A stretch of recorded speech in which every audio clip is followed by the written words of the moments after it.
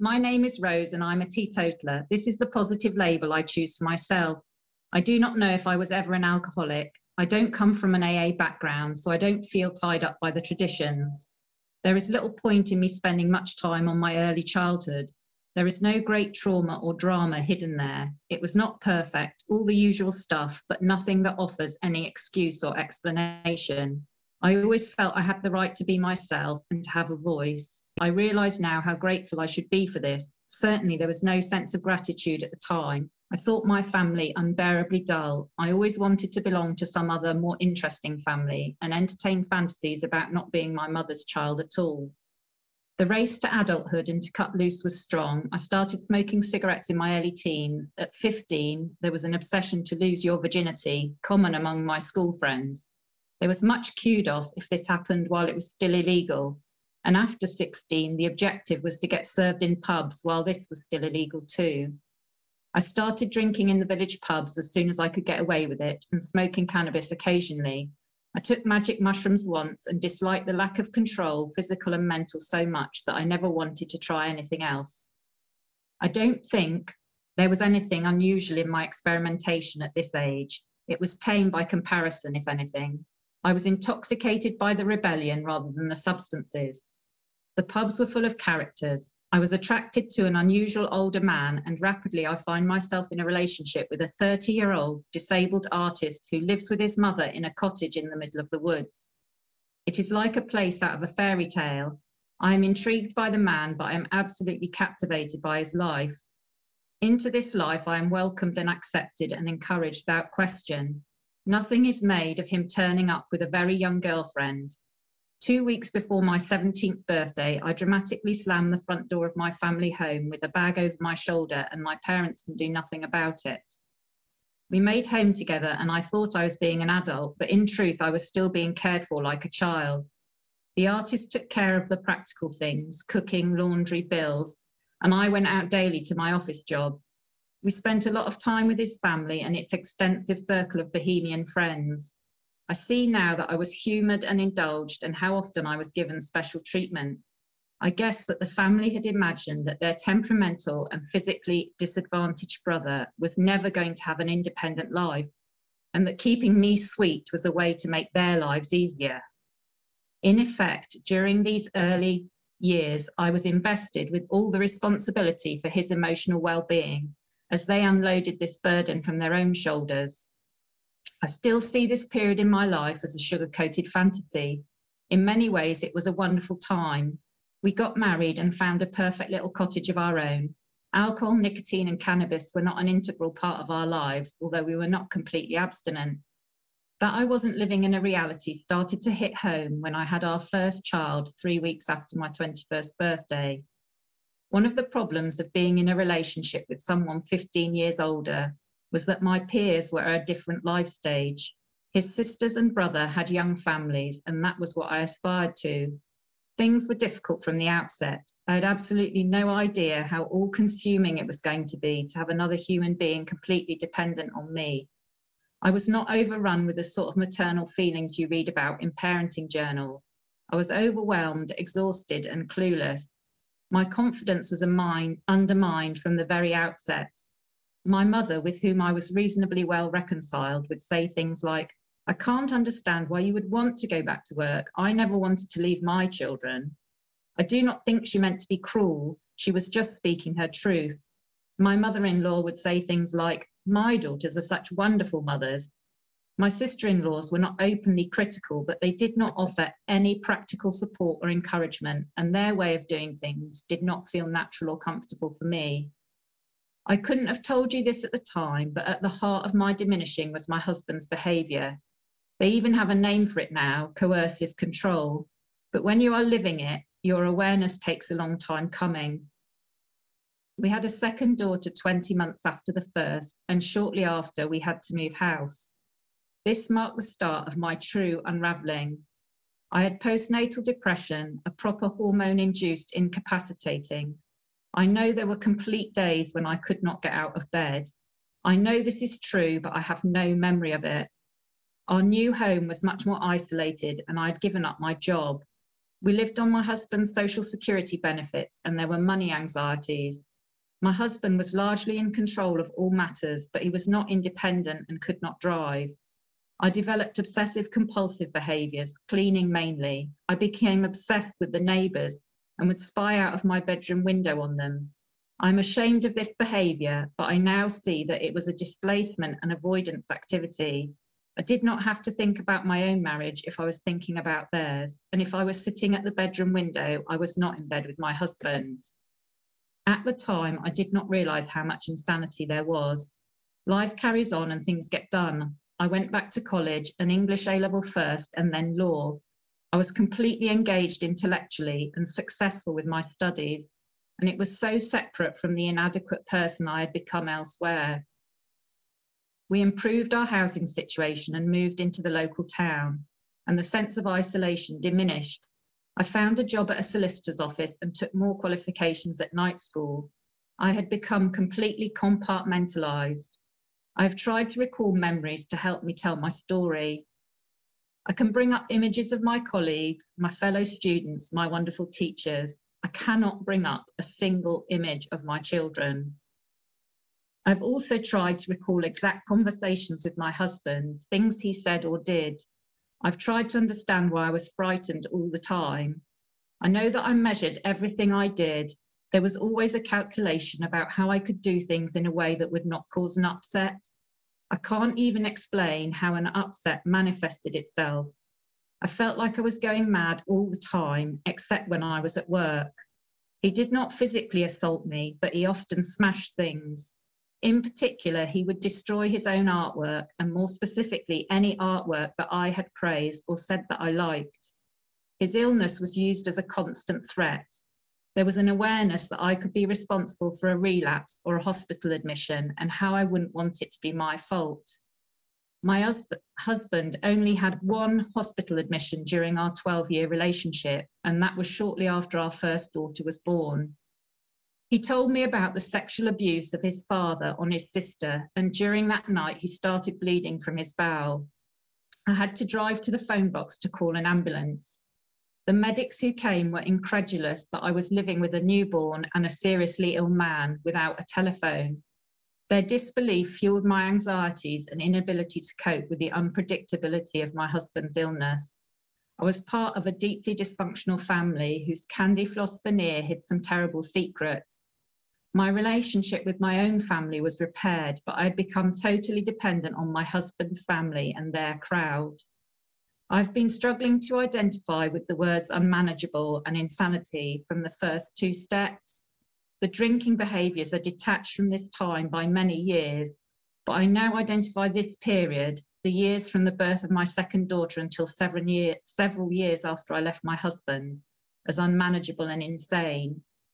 I got out of the relationship, made my life manageable, and restored myself to a sanity of sorts. But I see that I've been dragging the chains from this time ever since. The unresolved effects have been impacting on my behaviours much more than I realised.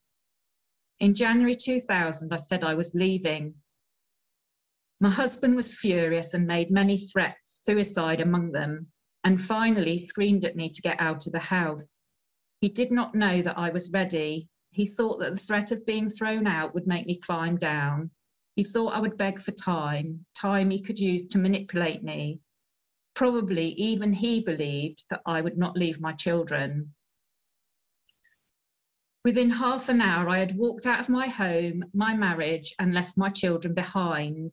I had my car, my clothes, and my official documents. I took nothing else, and later, during the divorce, I surrendered ownership of the house too. I know that I sacrificed my children to save myself. My actions prove the narrative that had been written for me from the very beginning, that I was a lousy mother. No mother of any value would leave her children in the care of an abusive man. It would be disingenuous of me to say that I did not know what I was doing, even at the time. I had made my calculations. I had waited until our housing situation was secure and my husband had a driving licence. I had waited until the girls had the part-time safety of regular school. I calculated that if his daughters were with him, he could not commit suicide. I reckon that if he had the children, the families, mine and his, would rally round him. The mums at the school gates would swarm around this poor, abandoned, disabled man, and he would be showered with attention and sympathy. I was not wrong. I failed to weigh into these calculations the extent to which his abusive behaviour would transfer, and was in denial about how much my girls would go on to suffer. I also failed to calculate what a heavy price I would pay in social condemnation.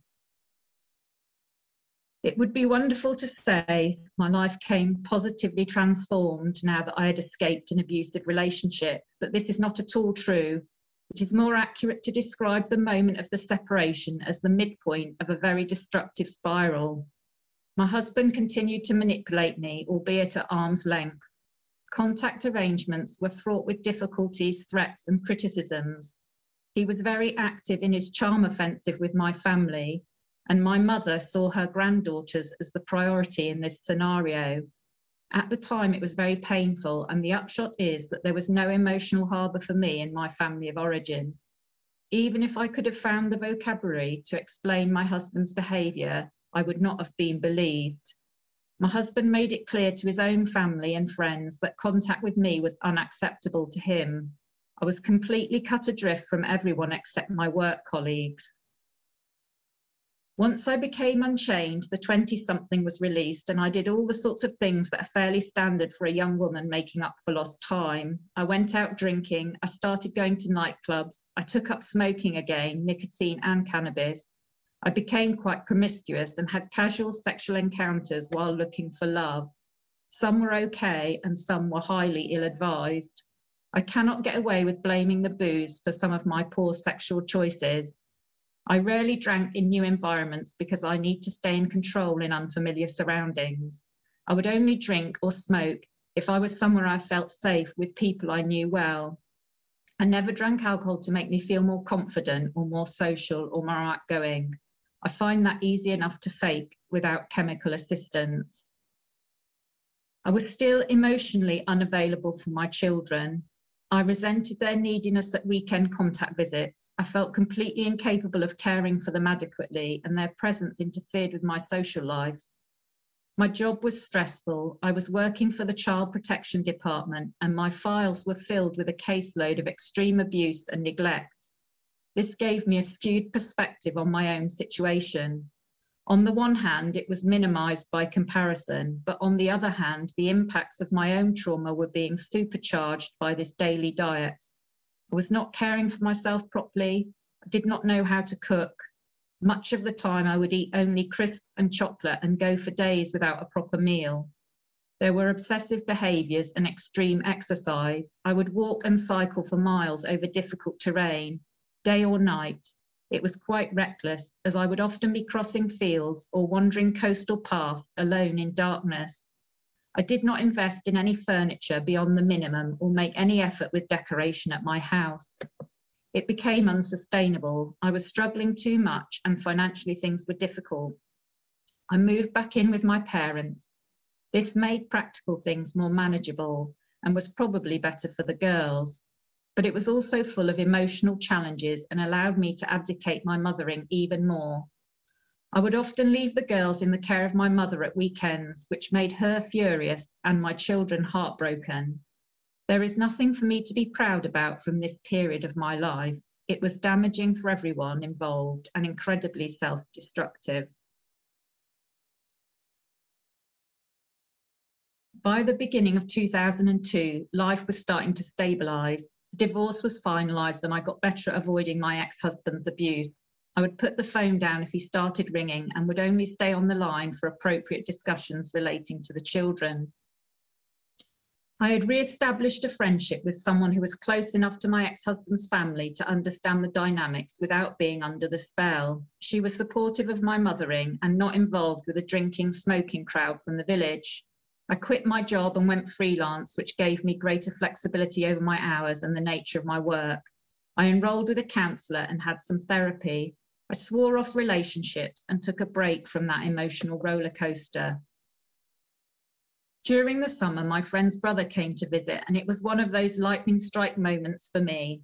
Here's the man I meant to spend the rest of my life with, and he's been right under my nose.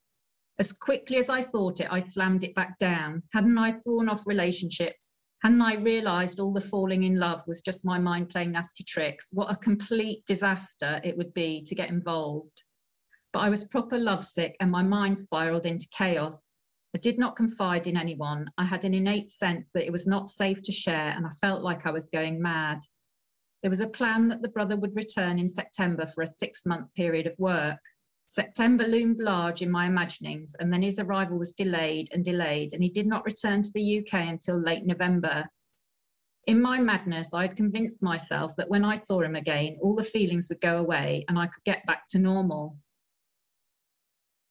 Coincidentally, friends who lived a few miles from his mother's home asked me to babysit on the same night that he arrived. I decided I would go and visit him the next morning. That night, I was sexually assaulted by the husband of the couple that I was babysitting for.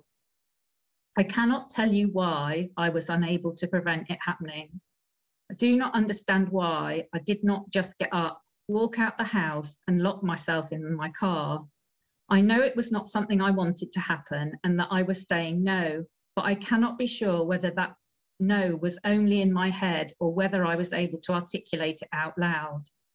I do not understand this event at all. I feel completely detached from it. I cannot see myself in the person who was unable to protect herself. I do know that I should have been safe in the home of my friends. I do know that I am lucky that the wife returned home and the husband made a hurried exit from my room. It could have been very much worse. I did go and see the brother the next morning, and there was no return to normal, just 2 damaged people in a lot of pain looking for an emotional lifeboat to cling to. We started a relationship, and it was like setting off a hand grenade. Perhaps unsurprisingly, people who knew us both thought it was not a good idea. My children found it very hard to accept, but it was his sister, my friend, who took the news extremely badly. I now realise, with the benefit of distance and observation, that she has a salvation complex. She fills her entourage with damaged people, which she can steer towards the light and then bask in the glory of being instrumental in their redemption. She had envisaged the perfect future for us both, and those futures did not involve each other. We had messed with the plan big time. At the beginning, she did everything she could to undermine me in the eyes of her brother. Every secret we ever shared, any weakness in my character was used against me. And when this was unsuccessful, there were straight lies. This was such a painful experience to lie upon the top of what had gone before. Many years later, after an unsuccessful attempt at a family reconciliation, she would expose me to an intense campaign of bullying and intimidation. As a result, I cannot be in a group of only women and not be triggered. So, shout out to the Tusnua men, your being here makes me feel safe. And to the women, I'm sorry. If I seem a bit off sometimes, it's really not about you. I'm still very embarrassed by this episode. I don't understand how a 30-year-old woman can fall victim to bullying and be powerless in the face of it.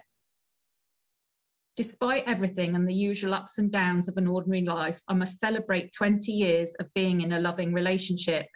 There have been some very difficult downs. There is an almost complete estrangement from my husband's family. We quit the UK and my contact with my daughters reduced to about 3 times a year. Struggles with social isolation and language barriers living abroad. My mother dying from cancer. But the highs have been amazing, working as a labourer on a building site and as a life model at the art college. Some great road trips and fishing trips and sailing trips. A return to the UK and a steady improvement in relations with my daughters. The birth of my 3rd daughter and my only son. The birth of my 2 stepsons, our marriage, becoming beekeepers. It seems a shame to have dedicated so much time to the crappy bits of my life and skirt so briefly over the best bits.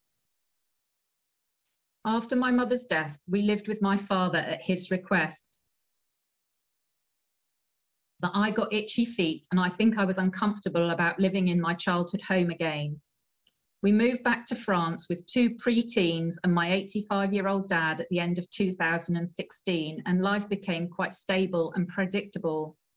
On the face of it, everything was good, but I fell into bad habits without realizing. We were living a typical French lifestyle into which regular alcohol consumption was well integrated. Every dinner was a family get-together, a moment to talk and to share. I've never drunk alcohol searching for oblivion. Generally, I set occasion-appropriate parameters for my drinking and then stay within those boundaries. The times when I've got really drunk have been occasions when I have not been in control of the measures. The quantity of alcohol consumption remained largely stable. The sweet spot for me was the pre-dinner drink, half a bottle of wine or a couple of gin and tonics, just that little bit fuzzy around the edges. Speed drink the first glass, luxuriate in the second, all safe in the knowledge that the imminent arrival of dinner would bring a return to sobriety and a disciplined mind. In fairness, I think that this is a pattern of behaviour reflected in the homes of hundreds of ordinary women who do not think they are alcoholics. What changed over time was how my relationship with alcohol manifested when I was not drinking. The best way to explain what I mean is to set out a typical 24 hours. Let's start at noon. It's lunchtime, and I'm thinking about what tasks needed in the afternoon for me to be ready for G&T o'clock, dead on the dot of 5 p.m. Crack on with the tasks, all the while indulging in fantasies about sitting down with my drink and how fabulous it is going to be. Check the fridge, make sure there is ice and tonic. Do we have limes? Do I need to go to the shops for supplies? 5 p.m. arrives. G&T arrives. This is my prize, my reward for getting from one end of the day to the other. This is how my value is celebrated and how my family shows their love and appreciation of me. Special time. We are all together in the sitting room. We chat, we watch a quiz. It does not escape my now sober gaze that at this moment of great intimacy with the people I love, I was seeking not to feel fully present. 6 p.m. and dinner is served and my capacities are largely restored. 7 p.m. and the resentment starts to kick in. I just want to flake out on the sofa and watch the telly, and I get away with it for perhaps an hour. But there are chores to be done, and at 8 p.m, steeped in bitterness, I drag myself back to duties. What needs to be got ready for tomorrow morning? Do I need to do a load of laundry? I do not do these things with good grace, even as I know that it is a fair distribution of labour within our family dynamic. 9 p.m, kids and father are dispatched to bed, and this is special couple time, but I'm not feeling very special, stewing in my soup of self-pity and post-booze come down. 10 p.m. and off to bed. We could have sex, that would be nice, but oh, the effort, and quite frankly, I'm not feeling so great. A bit of a headache, mouth like something dead, not the sort of mouth I'd want to be kissing. Certainly summing up the energy for anything exotic, it's just not happening. 11 p.m, fall into the sleep of the dead. This isn't a restorative sort of sleep. This is a sleep where the whole focus of the body is on eliminating toxins. With a depressing inevitability, elimination of toxins means pissing them out, and the bladder alarms a 2 a.m. wake-up call. 2 a.m. to 4 a.m. are the long hours of self-flagellation, resolutions, and bargaining. I won't have a drink tomorrow. I'll only have 1 glass tomorrow. I'll alternate water with wine tomorrow. 4 a.m. brings a surrender, and at last the body and mind can get a bit of peace. We should be generous and say that 9 a.m. is an okay time to wake up. Sluggish, hungry, smelly, generally feeling a bit pants all round. Try and achieve a few things without much enthusiasm, perhaps exercise a bit of self-care, maybe have a shower, maybe something to eat. Get ready for the kids coming home for lunch. Repeat, repeat. What I really want to communicate here is that although my volumes of alcohol were not increasing, the amount of time, energy, and headspace being taken up by alcohol was becoming overwhelming. And I haven't even mentioned the mental struggle and resentments that would come up if there was a day when I was prevented from my evening drink for any reason. Alcohol was not controlling me, but it was dominating me. This is the place I am to be found around Christmas 2019 with an underlying feeling that it was not okay and something was going to have to change. But the prospect of the sort of change necessary was not very palatable, and I was pushing those thoughts away. During our regular family holiday to Portugal, my 88-year-old father suffered a stroke. He's okay. The main implications are on my stress levels and practical necessities. His driving is banned. We extend our holiday by 1 week to be sure my father is stable. The drive home is 1,800 kilometres over 2 days, and it is not something that I find easy at the best of times. I am very preoccupied. Plans must be made to get my dad and his girlfriend and his car back to our home in France. It's a bit boring for me to go into all the details, and it perhaps seems a bit ridiculous, but I want to emphasise, justified or not, that I was under tremendous stress at this time and still drinking pretty much in my normal pattern. We decided to fly back to Portugal and then drive my dad's car and the oldies home. I must find someone to look after the children. I realise I never leave my kids with anyone apart from my dad when he is at ours, and there are no trusted regulars to call on. I find an acquaintance couple who seem to be good grandparents, and they agree to look after the kids for 4 days. I'm going to condense the journey: car, train, metro, bus, hotel, bus, plane, taxi. Arrive at the villa on Friday afternoon. I really get quite drunk that night. I don't know how much I drink, but I know that I am not counting. I get a bit loud and leery, trying to get a bit of relief from the tension. Saturday, with very bad grace and a hangover, organising 2 OAPs and packing the car. Grumpy at the prospect of no drinking this evening because of driving on Sunday. But I wasn't beneath polishing off a glass of dregs from the bottles in the fridge. Sunday is an early start. There are 1,000 kilometres to cover. I'm finishing my shift at the 400-kilometre mark and have just turned off the motorway when the car breaks down. I wish with every fibre of my being that this is not true, but it is, and I must do something. It is a horrendous experience. It's too boring to go into detail and don't have the time, but it was just so awful on so many levels. I have to block out the visions of throttling my father because this situation is all his fault. Finally, we wave goodbye to the car and the tow truck and head off in a taxi 30 kilometres back the way we came to the nearest town and a hotel. As we sat in the taxi going back down the road, we had already travelled, taking me further away from my children. Something properly snapped inside. I am able to come to an understanding with the insurance company about how we are to get home. And once I have contacted the acquaintances and explained the situation, I feel myself start to shut down from exhaustion. There is only room for 3 thoughts: breathe, eat, sleep. We headed down to the restaurant, and then my father clapped his hands together and said, "I'll order a carafe of wine. Shall we have red or rosé?" At that moment, a voice as clear as a bell rang out in my head and said, "No, I do not want a fucking glass of wine, and I am never going to drink again." I don't know what I said out loud. I suspect my husband stepped in and declined politely. He was highly vigilant to the fact that I was approaching the final straw. A showdown between me and my dad was not going to help anyone. My husband told me later he just needed me to hang in there until we got home because he couldn't do all the driving without my help.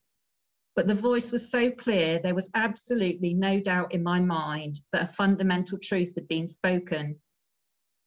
If we're in a traditional meeting, I guess this is the time when people might leap to their feet and say, "Praise be for the higher power." But it wasn't a higher power. It was just that my brain was sufficiently quiet for the voice of good sense and self-preservation to make itself clearly heard. So often it is ignored or muffled by all the other bullshit that rattles around in there. I have not touched a drop of alcohol since, nor has there been any significant temptation. And it's not like the 2 years since that day have been easy. I could tell you the rest of the story about the journey home and eventually later retrieving the car, getting my father and his girlfriend back to England and stabilising his medical condition, how the pandemic hit just days later and all the rest of the quite challenging stuff that rolled out after that. Lots of tough stuff has happened since then, and the only alcohol-related thought that has passed through my mind is, just imagine how much worse this would be if I was still drinking. My cellar is still stuffed with booze. I wasn't planning to quit. I am so utterly relieved not having to live with the mental torment of trying to control my drinking. I have one simple rule: I never drink. And for me, one simple rule is loads easier to stick to than a whole bunch of moderation tactics. So I'm recovered. I've been dry for more than 2 years and it hasn't been a struggle. Why am I here taking up Tusnua space that could be used by someone else? There is a painful realization that practical sobriety, whilst a wonderful thing in itself, is a far cry from emotional sobriety and true recovery. I've been living a period of what can only be described as smug sobriety. I've been sitting in my superiority, pitying my friends who are still drinking. I've been feeling physically revitalized, but I've not put that energy to purposeful use. I've still been miserable and controlling and self-indulgent. I've been living in fantasies about the future and failing to appreciate what I have in the moment. I've been neglecting my current needs and those of the people I love in favour of the grass is greener jealousies. I've frittered away money buying lottery tickets and imagining how altruistically I will distribute the winnings. I've wasted time browsing £1 million properties that I imagine will give me the perfect life. I've been wishing my children's lives on fast forward so that the day I'm free of responsibilities will come sooner. I'm so far from recovered, it is shameful. I have a wonderful life. I have a husband that loves and cares. I have clever, funny, healthy children who have not abandoned me in spite of everything. I have a comfortable home in a beautiful place. I have food and shelter and adequate resources. I've been squandering my blessings in a way that is breathtaking. In October 2021, my world came crashing down when I discovered that my husband had been acting out on old addictions. Of all the things I thought I could depend upon, it was the honesty in my relationship. It was a very harsh wake-up call and I was extremely distressed. The wonder of Google search brought me to traditional Anon fellowship, UK-based but with meetings on Zoom. I have nothing negative to say about the welcome and support I received in that fellowship. It was absolutely necessary at that moment. I needed the specialist experience, strength and hope that was available to me there. What I really learned during the 3 months I went to those meetings was that my husband's behaviour was not at the core of the problem. It was my own negative behaviour patterns that needed the work.